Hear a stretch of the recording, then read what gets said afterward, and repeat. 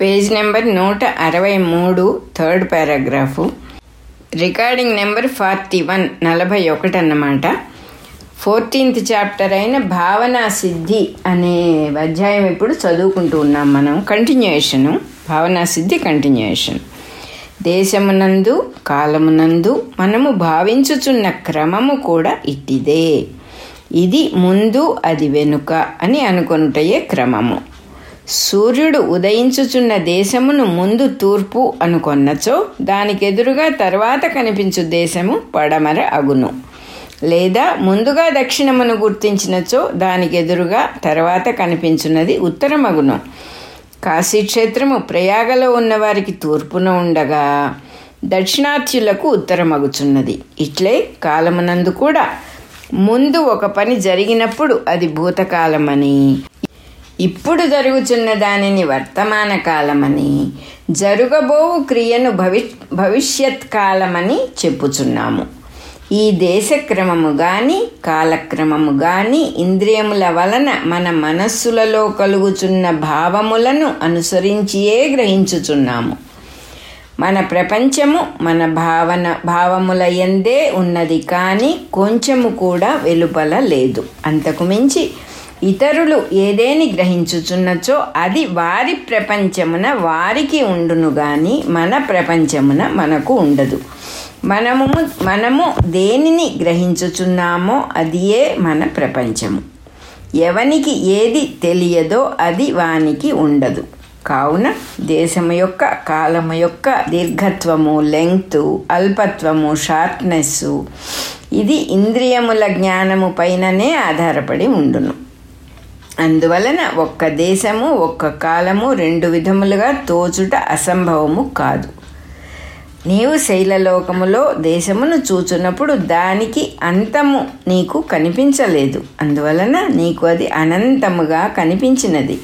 కొండను చుట్టి వచ్చినప్పుడు అదియే నీకు అర్ధకోశముగా కనిపించినది, అందువలన నీకు అది అల్ప ప్రదేశమని తోచినది.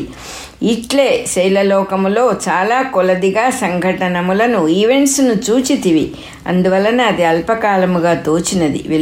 వెలుపలికి వచ్చిన తరువాత ఇక్కడ వేల కొలది తరములలో సంభవించిన సంఘటనములను, పరిణామములను చూచితివి, అందువలన అది దీర్ఘకాలముగా తోచినది. కావున దేశకాలములు భావన మాత్రములు.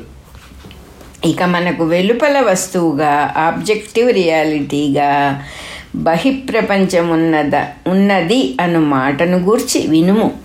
గోడ మీద బొమ్మలను చిత్రించినప్పుడు ఆ చిత్రములకు ఆధారముగా గోడ ఉన్నది. అట్లే జగత్తు అను చిత్రమునకు కూడా ఆధారమైన పదార్థం ఒకటి ఉండవలెను.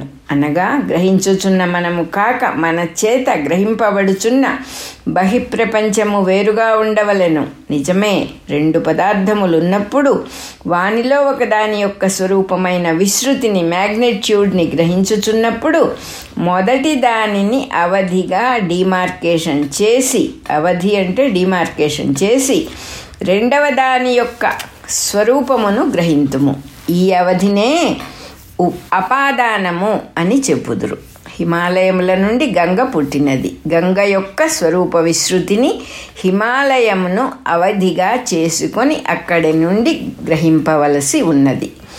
అప్పుడు హిమాలయము గంగకు అపాదానం అగును. ఆ విధముగా నీవు బహిప్రపంచము అను చెప్పుచున్న దానికి ఏది అపాదానము?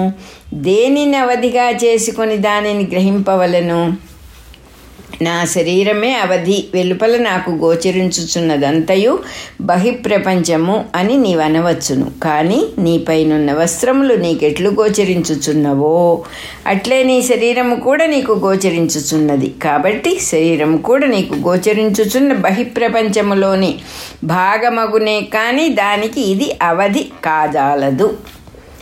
అయ్యా, అట్లయినచో శరీరమును బహిప్రపంచమును భాషింపచేయుచున్నది నా ఆత్మ.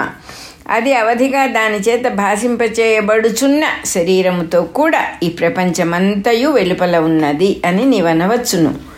కానీ భాషకమునకు, ఇల్యూమినేటర్కు వెలుపల దాని చేత భాషింపచేయబడుచున్న భాష్యము, దట్ విచ్ ఈజ్ ఇల్యూమినేటెడ్, ఉండును అని చెప్పుటకు వీలు లేదు. దీపము యొక్క కాంతి, సూర్యుని వెలుగు పదార్థములను ప్రకాశింపజేయుచున్నవి. కాంతి, వెలుగు భాసకములు, పదార్థములు భాష్యములు. పదార్థములు దీపపు కాంతి లోపల, సూర్యుని వెలుగు లోపల ఉన్నప్పుడే ప్రకాశించుచు భాష్యములగును. లేకున్నచో అవి వానికి భాష్యములు కావు, ప్రకాశింపవు. కాబట్టి భాష్యము భాసకమునకు వెలుపల ఉండును అని చెప్పుటకు వీలులేదు. కావున ఆత్మ చైతన్యము చేత భాషింపజేయబడుచున్న శరీరము, ప్రపంచము ఆ చైతన్యము లోపల ఉన్నవి అని చెప్పవలైనే కానీ దానికి వెలుపల ఉన్నవని చెప్పుటకు వీలులేదు. కిరణములు వాని వలన కలుగుచున్న ప్రకాశము సూర్యుని కన్నా భిన్నములు కావు, అనగా భాసము భాసకము కన్నా భిన్నము కాదు. Illumination is not different from illuminator. భాసక స్వరూపమే భాసము. Illumination is the nature of illuminator. చైతన్యము ప్రకాశరూపమై పూర్ణమై ఉన్నది. దానిచేత దేశకాలములు వ్యాప్తములై ఉన్నవి. Time and space are pervaded by it. అది ఆ విధముగా అంతటను వ్యాపించి ఉండుట చేతనే అది పూర్ణమై ఉన్నది. సూర్యకిరణములకు లోపల ఉండని వస్తువు ఎట్లు ప్రకాశింపదో అట్లే చైతన్యమునకు లోపల ఉండనిది ఏదియూ ప్రకాశింపదు. అందువలన దేశకాలములు ఆత్మ చైతన్యమునకు లోపలనే ఉన్నవి. కావున ఆత్మ చైతన్యమును అవధిగా చేసి దానికి వెలుపల దేశకాలములున్నవి అని చెప్పుటకు వీలు లేదు. కాబట్టి ఆత్మ చైతన్యమునకు వెలుపల బహిప్రపంచము అన్నది ఏదియూ లేదు. లోపల వెలుపల అని నీవు ఏది చెప్పినను అది అంతయు అద్దములో ప్రతిబింబమున్నట్లు ఆత్మ చైతన్యమునందే ఉన్నది. ఈ విధముగా ఆత్మ ఒక్కటియే సర్వ ప్రపంచమును తనయందే ప్రతిబింబింప చేయుచు స్వతంత్రముగా సర్వదా ప్రకాశించుచున్నది. ఈ ఆత్మయే పరాచితి, త్రిపురా పరమేశ్వరి, బ్రహ్మము, విష్ణువు, శివుడు, శక్తి అని అనేకుల చేత అనేక విధములుగా పేర్కొనబడుచున్నది. ఆత్మకు చైతన్యమే స్వరూపము, అదియే ముఖ్యము. దానిని గూర్చి నామరూపములతో త్రిపురామహేశ్వరి, విష్ణువు, శివుడు అని వర్ణించుట అంతయు అల్పమని, అన్ఇంపార్టెంట్ అని ఎరుగుము. ఆ చైతన్యమును భాసకమని చెప్పుట కూడా సహజమైన వర్ణనము కాదు. ప్రపంచము మనకు గోచరించుచున్నది కాబట్టి అది అట్లు ఆ చైతన్యము వలన భాషించుచున్నది కాబట్టి ఆ చైతన్యమును భాసకము అని చెప్పుచున్నాము. అంతేకాని దానికి స్వతసిద్ధముగా భాసకమను లక్షణము లేదు. అది కేవలము చైతన్య మాత్రమే. ప్రతిబింబము అద్దమునందు ఎట్లు ఇమిడి ఉండునో అట్లే భాసకమైన చైతన్యమునందు భాష్యమైన జగత్తు, ఇల్యూమినేటెడ్ వరల్డ్ ఇమిడి ఉన్నది. ప్రతిబింబము అద్దమును ఎట్లు అతిక్రమించి ఉండదో అట్లే జగత్తు కూడా ఆత్మ చైతన్యమును అతిక్రమించి ఉండదు. నిండుగా గట్టిగా ఏకరూపముగా ఉన్న అద్దమునందు దానికి భిన్నముగా వేరొక పదార్థముగా ఎనదర్ రియాలిటీగా ఒక నగరము ఉండుట ఎట్లు అసంభవమో అట్లే పరిపూర్ణము చైతన్య ఘనము ఏకరూపమును అయిన ఆత్మయందు దానికి భిన్నముగా వేరొక వస్తువుగా జగత్తు ఉండుట అసంభవము. ఎన్ని విధములైన ప్రతిబింబములు వచ్చుచూ పోవుచున్నను అద్దము ఏ వికారమును పొందక ఒక్క రూపముతోనే పరిశుద్ధముగా ఎట్లు ఉండునో అట్లే చిత్ర విచిత్రములైన జగత్ ప్రతిబింబములు ఎన్ని వచ్చుచూ పోవుచున్నను సృష్టియందు ప్రళయమునందును ఆత్మ చైతన్యము కూడా ఏ వికారమును పొందక ఏకరూపముగా పరిశుద్ధముగా ఉన్నది. కానీ ఆత్మ కేవలము అద్దము వంటిది కాదు. అద్దము అచేతనము, ఆత్మ చైతన్య ఘనము, ఎబ్సల్యూట్ ఇంటెలిజెన్స్, స్వతంత్రము, ఇండిపెండెంట్.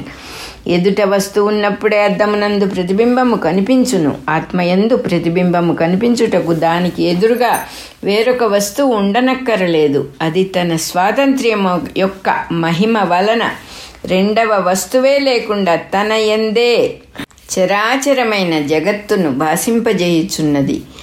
కుండ రూపొందుటకు కుమ్మరివాడు వాని దండము నిమిత్త కారణములు, మట్టి దానికి ఉపాదాన కారణమగును. ఈ కారణములు ఏవియూ లేకుండగానే ఆత్మ తనయందే జగత్తును భాషింపజేయుచున్నది. అయ్యా, ఇది ఎట్లు సంభవమో అని సందేహింపకుము. నీ మనఃప్రపంచమునే పరిశీలింపుము. నీ సంకల్పమాత్రము చేతనే కదా నీ మనస్సునందొక ప్రపంచము భాషించుచున్నది. అద్దమునకు ఎదురుగా వస్తువు వలె నీ మనస్సునందు వేరొక వస్తువేమున్నది? ఆ ప్రపంచమంతయు నీ మనసే తప్ప మరి ఒకటి కాదు.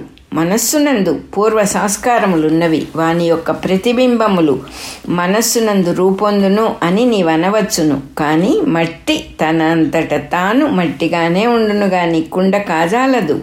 అద్దమునకు ఎదురుగా మట్టి ఉన్నప్పుడు మట్టి తప్ప కుండ ఎట్లు ప్రతిబింబింపదో అట్లే మనస్సు చెంత సంస్కారములున్నచో నామరూపాత్మకమైన ప్రపంచం ఎట్లు ప్రతిబింబించును? కావున ఆత్మయందు జగత్తు భాషించుచుండుటకు అద్దమునకు ఎదురుగా వస్తువు కావలసినట్లు వేరొక వస్తువు అక్కరలేదు.